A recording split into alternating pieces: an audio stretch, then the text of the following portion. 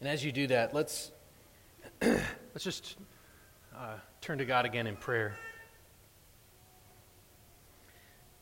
Father, it is our prayer that you would fix our eyes upon Christ this morning. Help us to see Jesus clearly for who he is. Open our eyes, open our ears, Lord. Help us to understand. We pray in Jesus' name. Amen.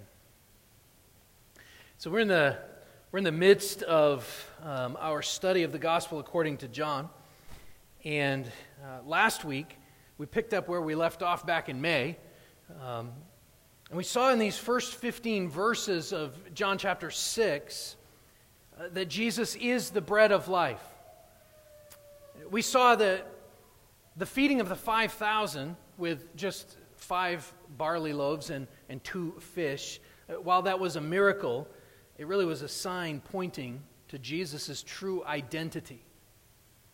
And all throughout this chapter, all throughout John chapter 6, we're supposed to be reminded constantly of the people of Israel wandering through the desert, as in the time of the Exodus, needing food, dependent upon God for all of their things, being led by the prophet Moses. But what this chapter is supposed to do is bring us to the realization, bring us to the understanding that Jesus is actually a better Moses. That's Jesus, that Jesus' bread is better than Moses' bread, his manna, because Jesus is the bread of life. And in verse 14 of John 6, when the people saw the sign that Jesus had done, when they saw the 12 baskets full of leftovers, they proclaimed in verse 14, "This is indeed the prophet who has come into the world." And they were right. But then they tried to take him by force and make him king, and that was not his plan. Because they had a small, a puny, pathetic view of what a king should be. That he would live for a few decades at best, maybe even overthrow the mighty Roman Empire and then pass on his kingdom to the next king. And so in verse 15, the people prove themselves to be sidetracked really with their current circumstances as slaves to the Romans, in submission to the Roman Empire. And so Jesus, in response to their attempts, he withdraws to the mountain by himself because his time had not yet come. And so what we see here in today's passage, in these few verses, is not only that Jesus' bread is better than Moses' bread, but that Jesus' exodus is also better than Moses' exodus. Remember, this is of vital importance for us to understand. It's so important that John spends really an entire chapter, and a long chapter at that. He spends an entire chapter showing us or mirroring for us the ministries of Moses and Jesus. John has spent the first 5 chapters of his gospel proving that Jesus is the Creator, proving that he is the Word made flesh, and that Jesus is the Son of God. And then he tells us up in chapter 20 that by believing those things, by looking at those signs and believing those things, we will have life in his name. By believing in the name of Jesus Christ. All too often today, churches teach and Christians believe that Jesus is here for me, just for me. If I just ask Jesus into my heart, whatever that means, I will have a better whatever. A better life, a better marriage, better kids, better retirement, whatever.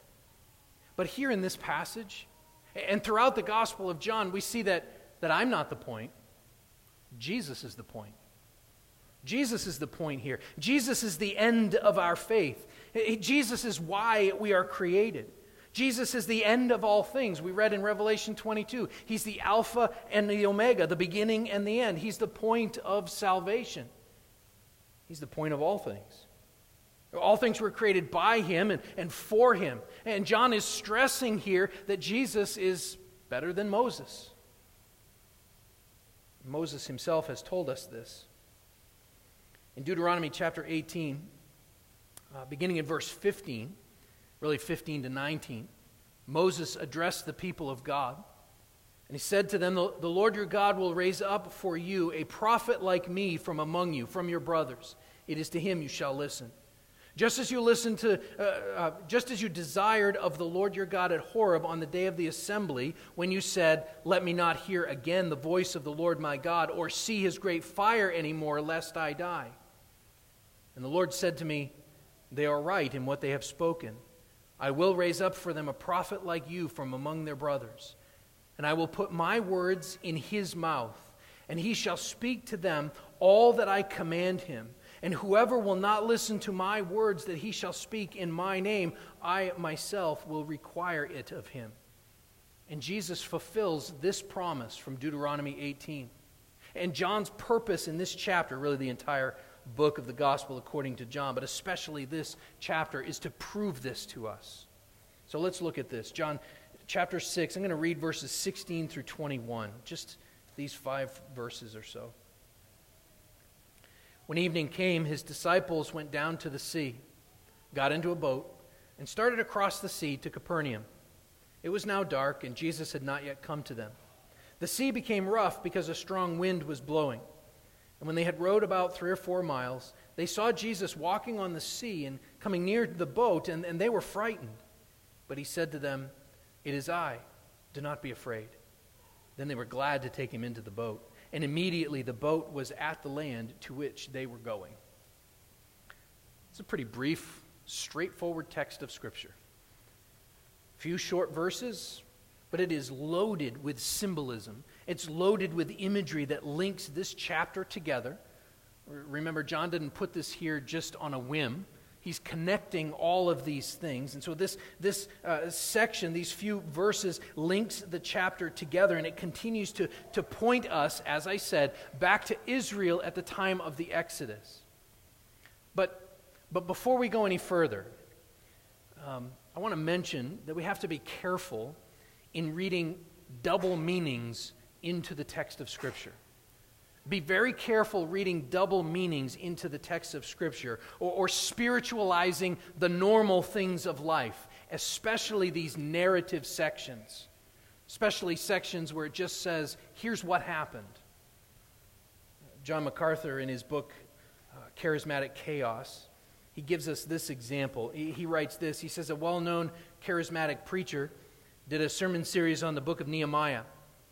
And if you remember, the book of Nehemiah is about the rebuilding of the walls of Jerusalem after their time of exile. As he taught, MacArthur writes, just about everything in the book represented something else or meant something symbolic. So these are among his points. Jerusalem's walls were in ruin, and that speaks of the broken down walls of the human personality.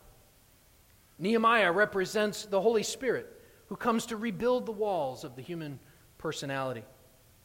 And when the pastor got to the king's pool in chapter 2, verse 14, he said it referred to the baptism of the Holy Spirit. And from there he went on to teach of the importance of speaking in tongues. MacArthur goes on to say this. He says, the book of Nehemiah has nothing to do with the walls of the human personality, baptism of the Spirit, or speaking in tongues. But when a preacher reads that kind of application into the story, some people think it's marvelous Bible teaching. He says, I say it isn't. It's hucksterism. It makes the Bible say what we want in place of what God is saying to us. And so as 2 Corinthians chapter 2, verse 17 says, Paul says, for we are not like so many peddlers of God's word, but as men of sincerity, as commissioned by God in the sight of God, we speak in Christ. And so we need to be very careful reading any kind of double meanings into Scripture. Usually, narrative portions of the Bible simply tell us what happened at a certain point in history. So verses 16 and 17, when evening came, his disciples went down to the sea, got into a boat, and started across the Sea of Capernaum, and it was dark, and Jesus had not yet come to them. That means exactly what it says. That means exactly what it says. But every once in a while, we come across a passage of Scripture where we read something like this in Matthew chapter 12. Verses 39 to 41, Jesus says this. It says, but he answered them, Jesus answered them, an evil and adulterous generation seeks for a sign, but no sign will be given to it except the sign of the prophet Jonah. For just as Jonah was 3 days and 3 nights in the belly of the great fish, so will the Son of Man be 3 days and 3 nights in the heart of the earth. The men of Nineveh will rise up at the judgment with this generation and condemn it, for they repented at the preaching of Jonah, and behold, something greater than Jonah is here. Now, I'm not going to exegete that today. I simply bring it up to point out that Jesus tells us that the Jonah story is actually about him. The Jonah story, the book of Jonah, is actually about Jesus, Jesus says. It points to him. In fact, we actually know that on the road to Emmaus, in the book of Luke, after his resurrection, Jesus tells a couple of disciples that all of the scriptures point to him. All of them point to him. This is true. Sometimes disciples getting into the boat is simply disciples getting into a boat. So we need to be careful about reading double meanings into Scripture. So this narrative here, this story, tells us how Jesus and his disciples, how they get from the far side, the far eastern side of the Sea of Galilee, over to the west side, near to the more familiar to them area of Capernaum. But why would John include this? Why would John put this here? As a gospel writer, if you read Matthew, Mark, Luke, and John, maybe more than the others, leaves out details, especially details that others include. And he tells us things that Matthew, Mark, and Luke don't tell us. He gives us much more of Jesus' teaching. He tells us much more of what Jesus said, particularly surrounding the Last Supper. And so beginning, I think, around chapter 14 through 18 is just basically one long dinner conversation. But it records less than half of the miracles that the others, Matthew, Mark, and Luke, document for us. So why would John include this? He doesn't tell us how they got over to the far side to begin with. If you look at John, if you kind of harmonize John with the other three gospel writers, they all include an account of the feeding of the 5,000, by the way. All four of them do.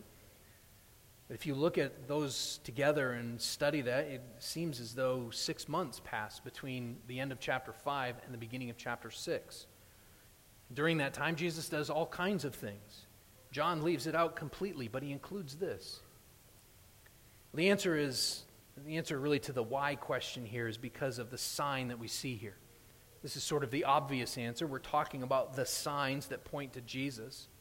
And as soon as he got into the boat, they were immediately at the land, it says. So there's actually two signs. Not only did he walk on water, or two miracles that make up one sign, really. Not only did he walk on water, but immediately they were safe. They were at their destination. And so these two miracles really become the sign that we're supposed to see. And so we're supposed to read these verses and see and understand that Jesus walking on the sea, walking on the lake, on the Sea of Galilee, is a witness to his true identity, and that these are written so that you may believe that Jesus is the Christ, the Son of God, and that by believing you may have life in his name.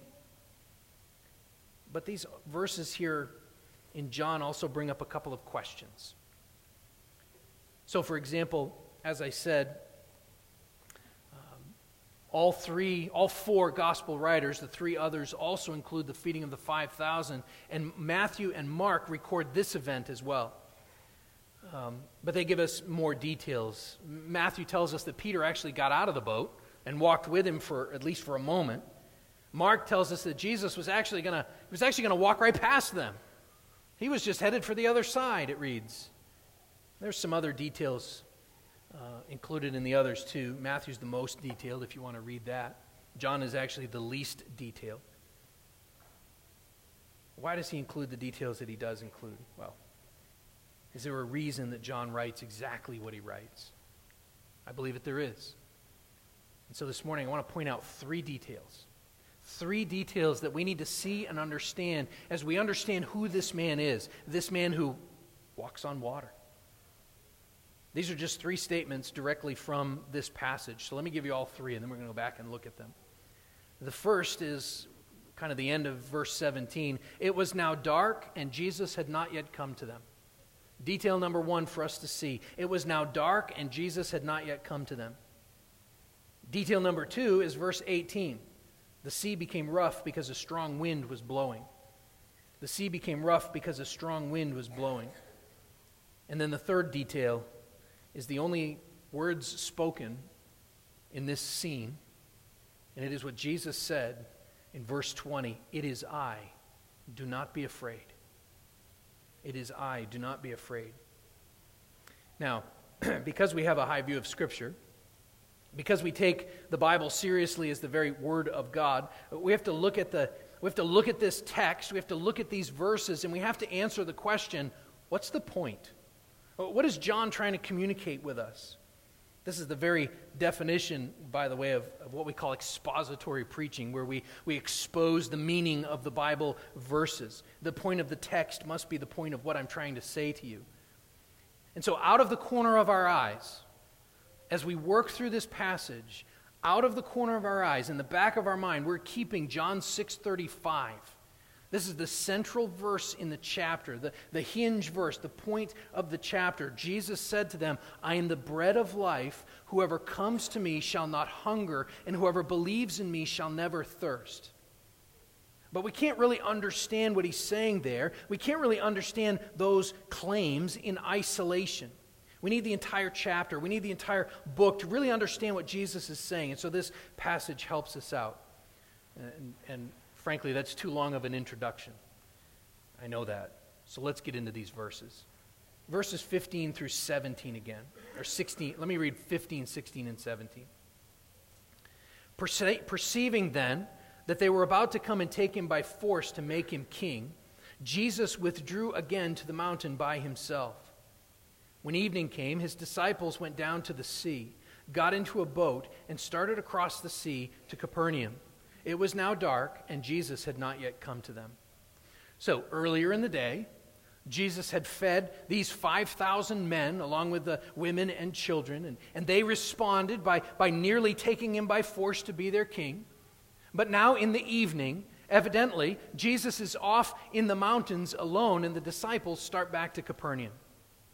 Now, of his disciples, at least Andrew and Simon Peter and James and John were professional fishermen. Chapter 1 tells us that Philip and Nathanael were from Galilee.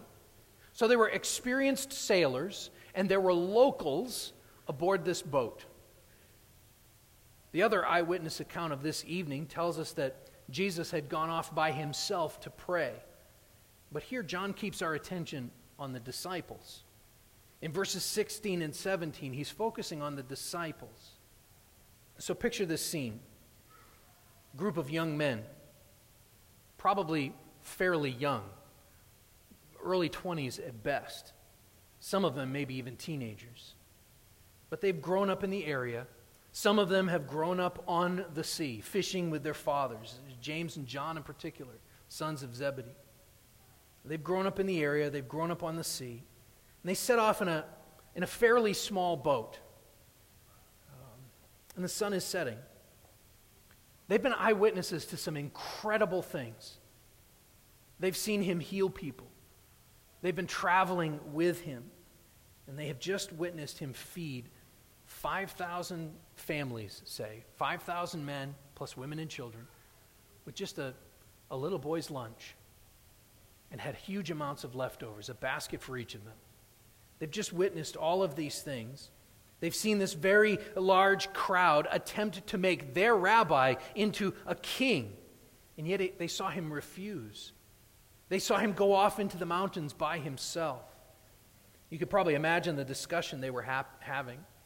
You could probably imagine the missed opportunities that they were lamenting. What if he really did become king? But after they'd been rowing for a little while, the sun had set and the wind began to pick up. John wants us to picture these young men out on an angry sea in the dark without Jesus.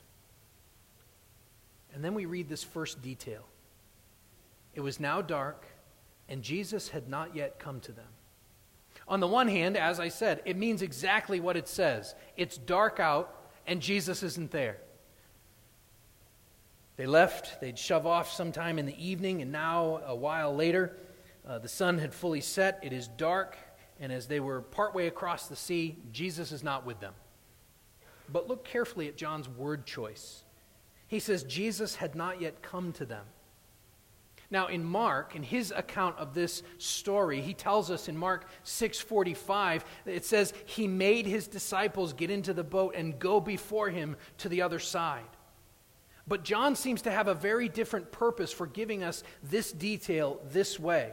It says it was now dark and Jesus had not yet come to them. We could say it was now dark because Jesus had not yet come to them. It was now dark because Jesus had not yet come to them. Can we say that? Well, naturally speaking, we can't. Naturally speaking, we can't say that. It was dark. Jesus had not yet come to them.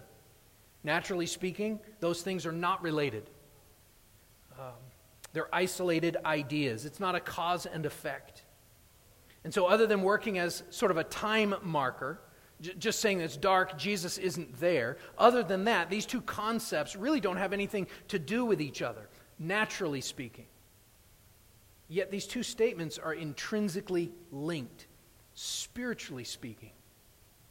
We know this because John had said all the way back in his introduction, in John chapter 1, the first verses 4 and 5, he said, "In him was life, and the life was the light of men. The light shines in the darkness, and the darkness has not overcome it." Spiritually speaking, this is cause and effect. Or really, we should say effect and cause. It was dark because Jesus had not yet come to them. Matthew Henry, in his old commentary, he lived a couple hundred years ago.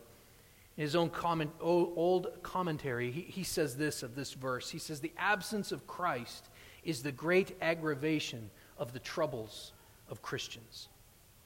The absence of Christ is the great aggravation of the troubles of Christians. This is true.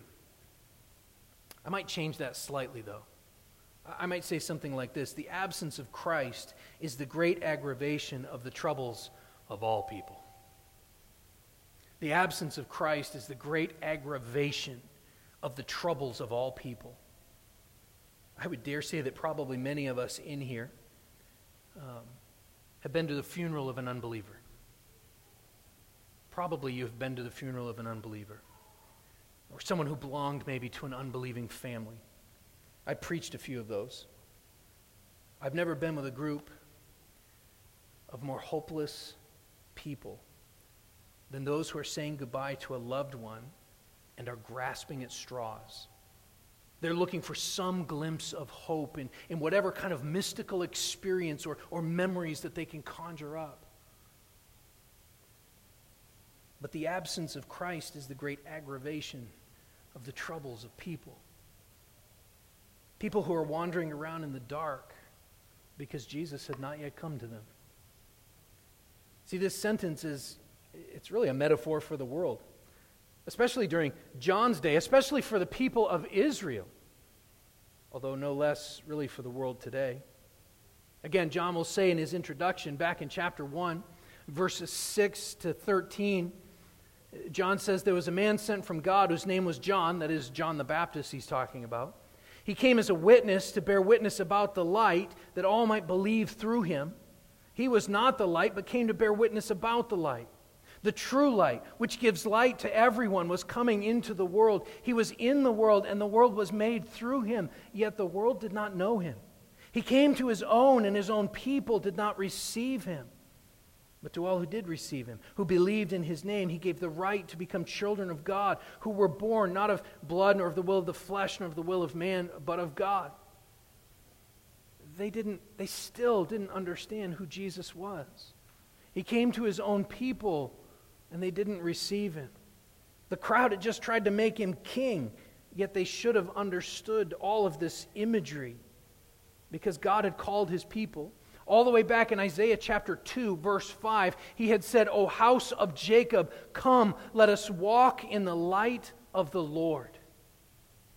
O house of Jacob, come, let us walk in the light of the Lord. And when Christ comes along, he will proclaim himself to be, a little bit later in John chapter 8, verse 12, I am the light of the world. Whoever follows me will not walk in darkness, but will have the light of life. And while he hasn't said that yet here in John chapter 6, he's proving that it is nevertheless true. He is the light of the world. And if you're a Christian today, you know that this is true as well.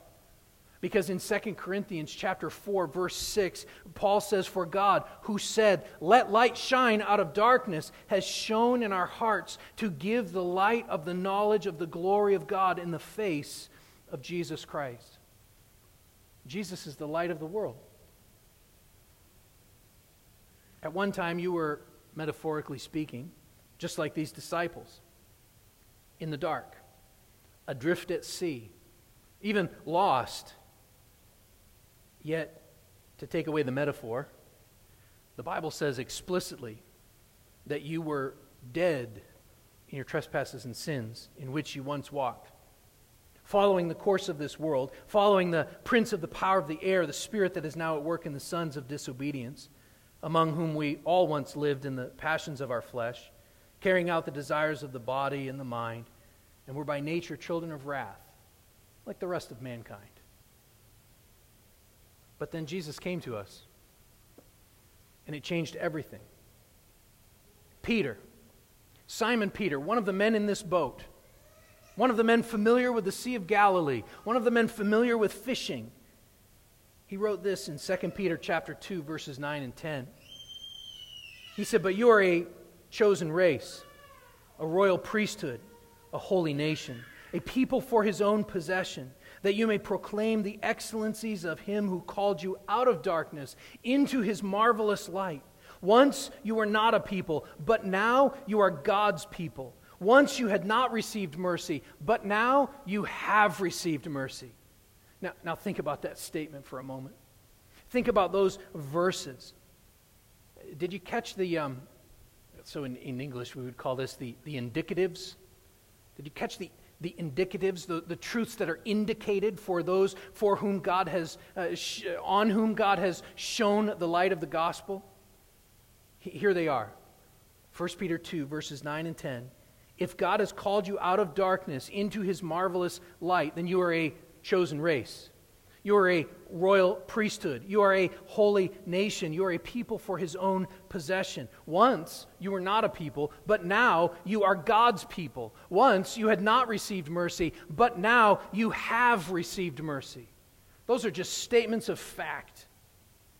You don't have to do anything there.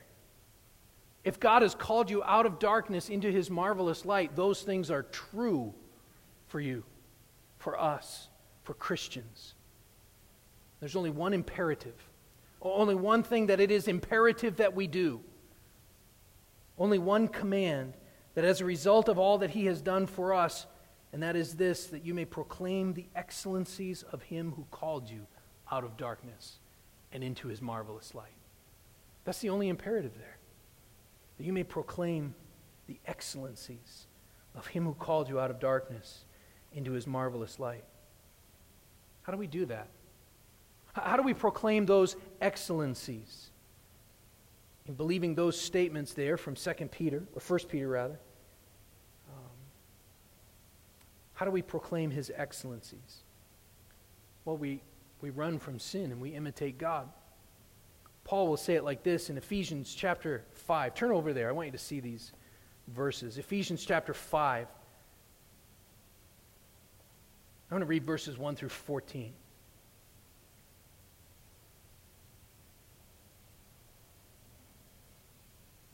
Therefore, be imitators of God as beloved children. Walk in love as Christ loved us and gave himself up for us, a fragrant offering and sacrifice to God. But sexual immorality and all impurity or covetousness must not be even named among you, as is proper among saints. Let there be no filthiness or foolish talk or crude joking, which are out of place, but instead let there be thanksgiving. For you may be sure of this, that everyone who is sexually immoral or impure, or who is covetous, that is an idolater, has no inheritance in the kingdom of Christ and God.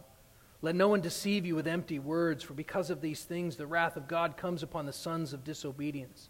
Therefore do not become partners with them, for at one time you were in darkness, but now you are light in the Lord.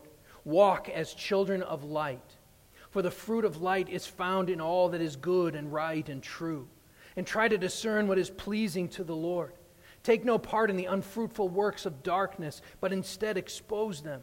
For it is shameful even to speak of the things that they do in secret. But when anything is exposed by the light, it becomes visible. And anything that becomes visible is light. Therefore it says, "Awake, O sleeper, arise from the dead, and Christ will shine on you." So here, on the Sea of Galilee, late at night, John simply says it was dark and Jesus had not yet come to them. And we take that for what it says.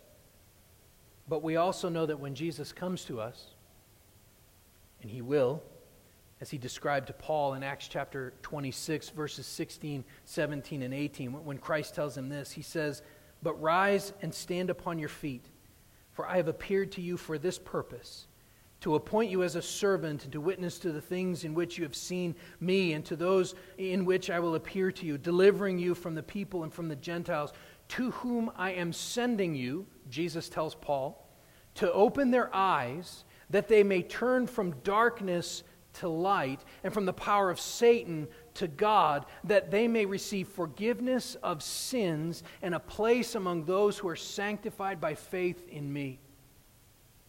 In other words, to move from darkness to light, as Paul proclaims to us in the Scriptures, as we read in the Bible, to move from darkness to light is to receive the forgiveness of sins and a place among those who are sanctified, made holy by faith in Jesus.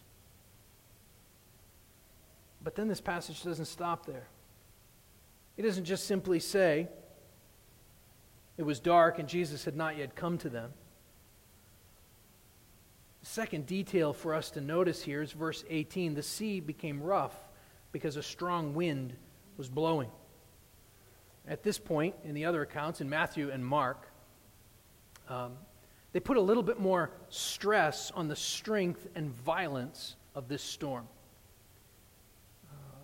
Geographically speaking, the Sea of Galilee is prone to sudden, strong storms.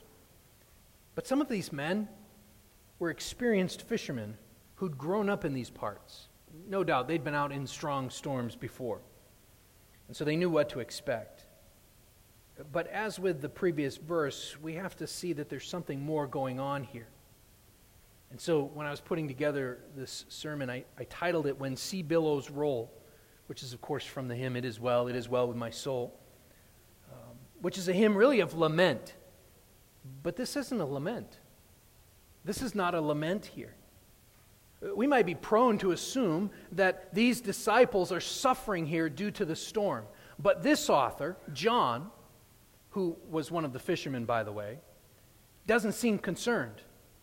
Now, Matthew, who was a tax collector, in his account, so he was a desk jockey like me, Matthew was concerned. Matthew expressed that in his account, that they were afraid. John just simply says that it was a windy storm. But instead of them being afraid of the storm, we do see some fear. Verse 19, when they had rowed about 3 or 4 miles, they saw Jesus walking on the sea and coming near to the boat, and they were frightened of him. They were frightened of him. The hymn writer William Cooper, he wrote this in his hymn, "God Moves in a Mysterious Way." He wrote, "God moves in a mysterious way, his wonders to perform. He plants his footsteps in the sea and rides upon the storm." John is continuing to tell us here who Jesus is. Not only is he the bread of life and the light of the world, but these statements point to the truth that this means that Jesus is God. Jesus is God the Son. Job the Old Testament prophet, he points to this when he asks a rhetorical question and then he answers it. In Job chapter 9, verses 4 to 8, he says this, "He is wise in heart and mighty in strength. Who has hardened himself against him," meaning God, "and succeeded? Who has hardened himself against God and succeeded?" Here's his answers. "He who removes the mountains, and they know it not, when he overturns them in his anger, who shakes the earth out of its place, and its pillars tremble, who commands the sun, and it does not rise, who seals up the stars, who alone stretched out the heavens and trampled the waves of the sea." Who sets himself against that God? The God who trampled the waves of the sea. He's talking about the mighty power of God. Who is it that tramples the waves of the sea? Well, it's the same one of whom the psalmist wrote about in Psalm 77. We looked at this a few weeks ago. He wrote this. The psalmist says, "When the waters saw you, O God, when the waters saw you, they were afraid. Indeed, the deep trembled.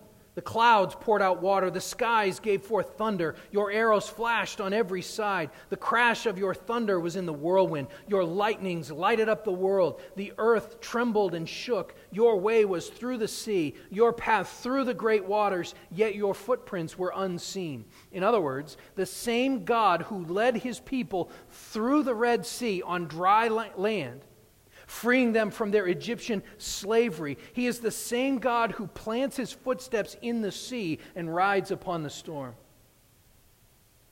This is the same God. John tells us in John chapter 1, verse 3, all things were made through him, and without him was not anything made that was made. And doesn't the Creator have authority and dominion over his creation? From the beginning, Genesis tells us that God was hovering over the face of the waters. And here now the Son of Man, the Son of God, is walking on that water. He's walking over the face of the waters. There can be no doubt that the disciples understood that they were seeing something incredible. They were seeing something fantastic, something amazing, and it drove them to fear and trembling. These experienced fishermen, experienced sailors. This is the proper response to seeing God. Fear and trembling. Many today claim that they have seen the Son of God. He was loving and cuddly. But nearly every time someone encounters the very godness of the Son of God, he has to say to them, "Do not be afraid. Do not be afraid." That's what he tells his disciples here, really in the climax statement of this section.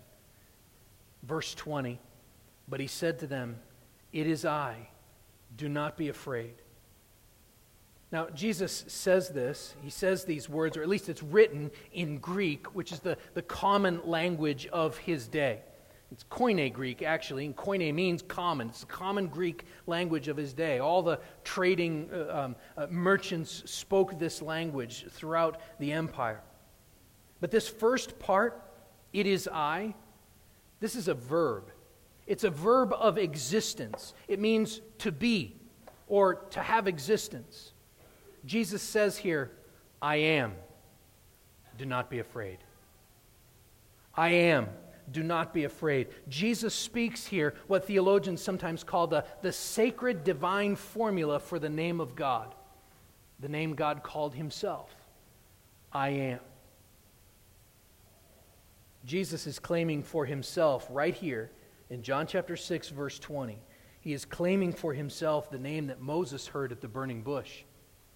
In Exodus chapter 3, when God said to Moses, Moses said to God, "If I come to the people of Israel and say to them, 'The God of your fathers has sent me to you,' and they ask me, 'What is his name?' what shall I say to them?" God said to Moses, "I am who I am." And he said, "Say this to the people of Israel, 'I am has sent me to you.'" God also said to Moses, say this to the people of Israel, the Lord, the God of your fathers, the God of Abraham, the God of Isaac, the God of Jacob has sent me to you. This is my name forever, and thus I am to be remembered throughout all generations. I am. Now some believe that when he said this, I think maybe that's a stretch. Jesus is speaking in a common language here. He doesn't use the word Yahweh, which is what the Hebrew word is, name is. They say he's just trying to identify himself for the disciples. It's me, Jesus. Don't be afraid. But there's nothing common about any of this. There's nothing common at all here. His disciples have just witnessed this miraculous feeding of 5,000 families, who then proclaim him to be the prophet that Moses had told them of, that God had promised. And so they try to take him by force to be their king. There is nothing common there, especially when we realize that he says this. He says, it is I, don't be afraid. He says this as he's standing firmly atop rolling sea billows, as he's standing firmly atop the water. It is I, do not be afraid. In John's gospel, I am, it's central, it's the central mark of Jesus' identification. John is telling us that Jesus is God, that Jesus is I am. He said it to the woman at the well when he said, I who speak to you am he. Later in this chapter, the verse that we're keeping our eye on, John 6:35, he says, I am the bread of life. He'll say to the Jews in chapter 8, verse 58, the Jewish leadership, he will say, truly, truly, I say to you, before Abraham was, I am. Jesus' words here are anything but common. Standing where only Jesus has the authority to stand, on rolling sea billows, he declares what only Jesus can claim. I am. The one of the unconsumed burning bush, who alone can trample the waves of the sea, who plants his footsteps in the sea and rides upon the storm, is the one who stands there saying, don't be afraid. Don't be afraid. Verse 21. Then they were glad to take him into the boat, and immediately the boat was at the land to which they were going. John really gives us no further explanation. Just a simple narrative account. Puts a little emotion on it. They were glad. Some versions say they were willing. They were glad to take him into the boat. And immediately, the boat was at the land to which they were going. I've heard this preached from Matthew before, that like Peter, they would say, you got to get out of your boat. Whatever your boat might be. Maybe that's the point in Matthew. But here, they were glad that I am got into their boat. They were glad that Jesus climbed into their boat. They were confused, they were scared, yet they were willing and even glad to receive him. The call of the Christian, the task of discipleship is just like this. It's trusting in the inexplicable, all-consuming God who has made known to us himself. And he has done so in and through Jesus Christ. He has told us who he is. Long ago, and many times and in many ways, God spoke to us through the prophets. But in these last days, he has spoken to us through Jesus Christ. Doesn't mean having all of our questions answered or all of our doubts resolved. It means discipleship, trusting in Jesus, being glad that he gets in the boat. It means trusting in the God who simply says, I am. Don't be afraid. It is I. Don't be afraid. And trusting in the God who alone stretched out the heavens and tramples on the waves of the sea. Trust in him. Our God moves in a mysterious way. his wonders to perform. He plants his footsteps in the sea and rides upon the storm. Don't be afraid. That's the message for you to take home today. Don't be afraid.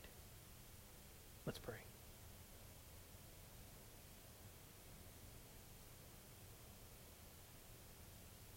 God, some of us are afraid. We're afraid because of our circumstances or our future, our past. We're afraid to let our guard down. God, we're afraid of all kinds of things. But when Jesus speaks to his disciples, he says, "It is I. Don't be afraid." Help us to trust in him, to trust in you, our good and loving God, the I am, the great I am.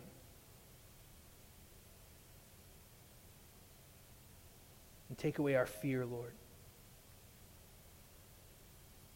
that we would trust in you and not be afraid. We pray these things in Jesus' name. Amen.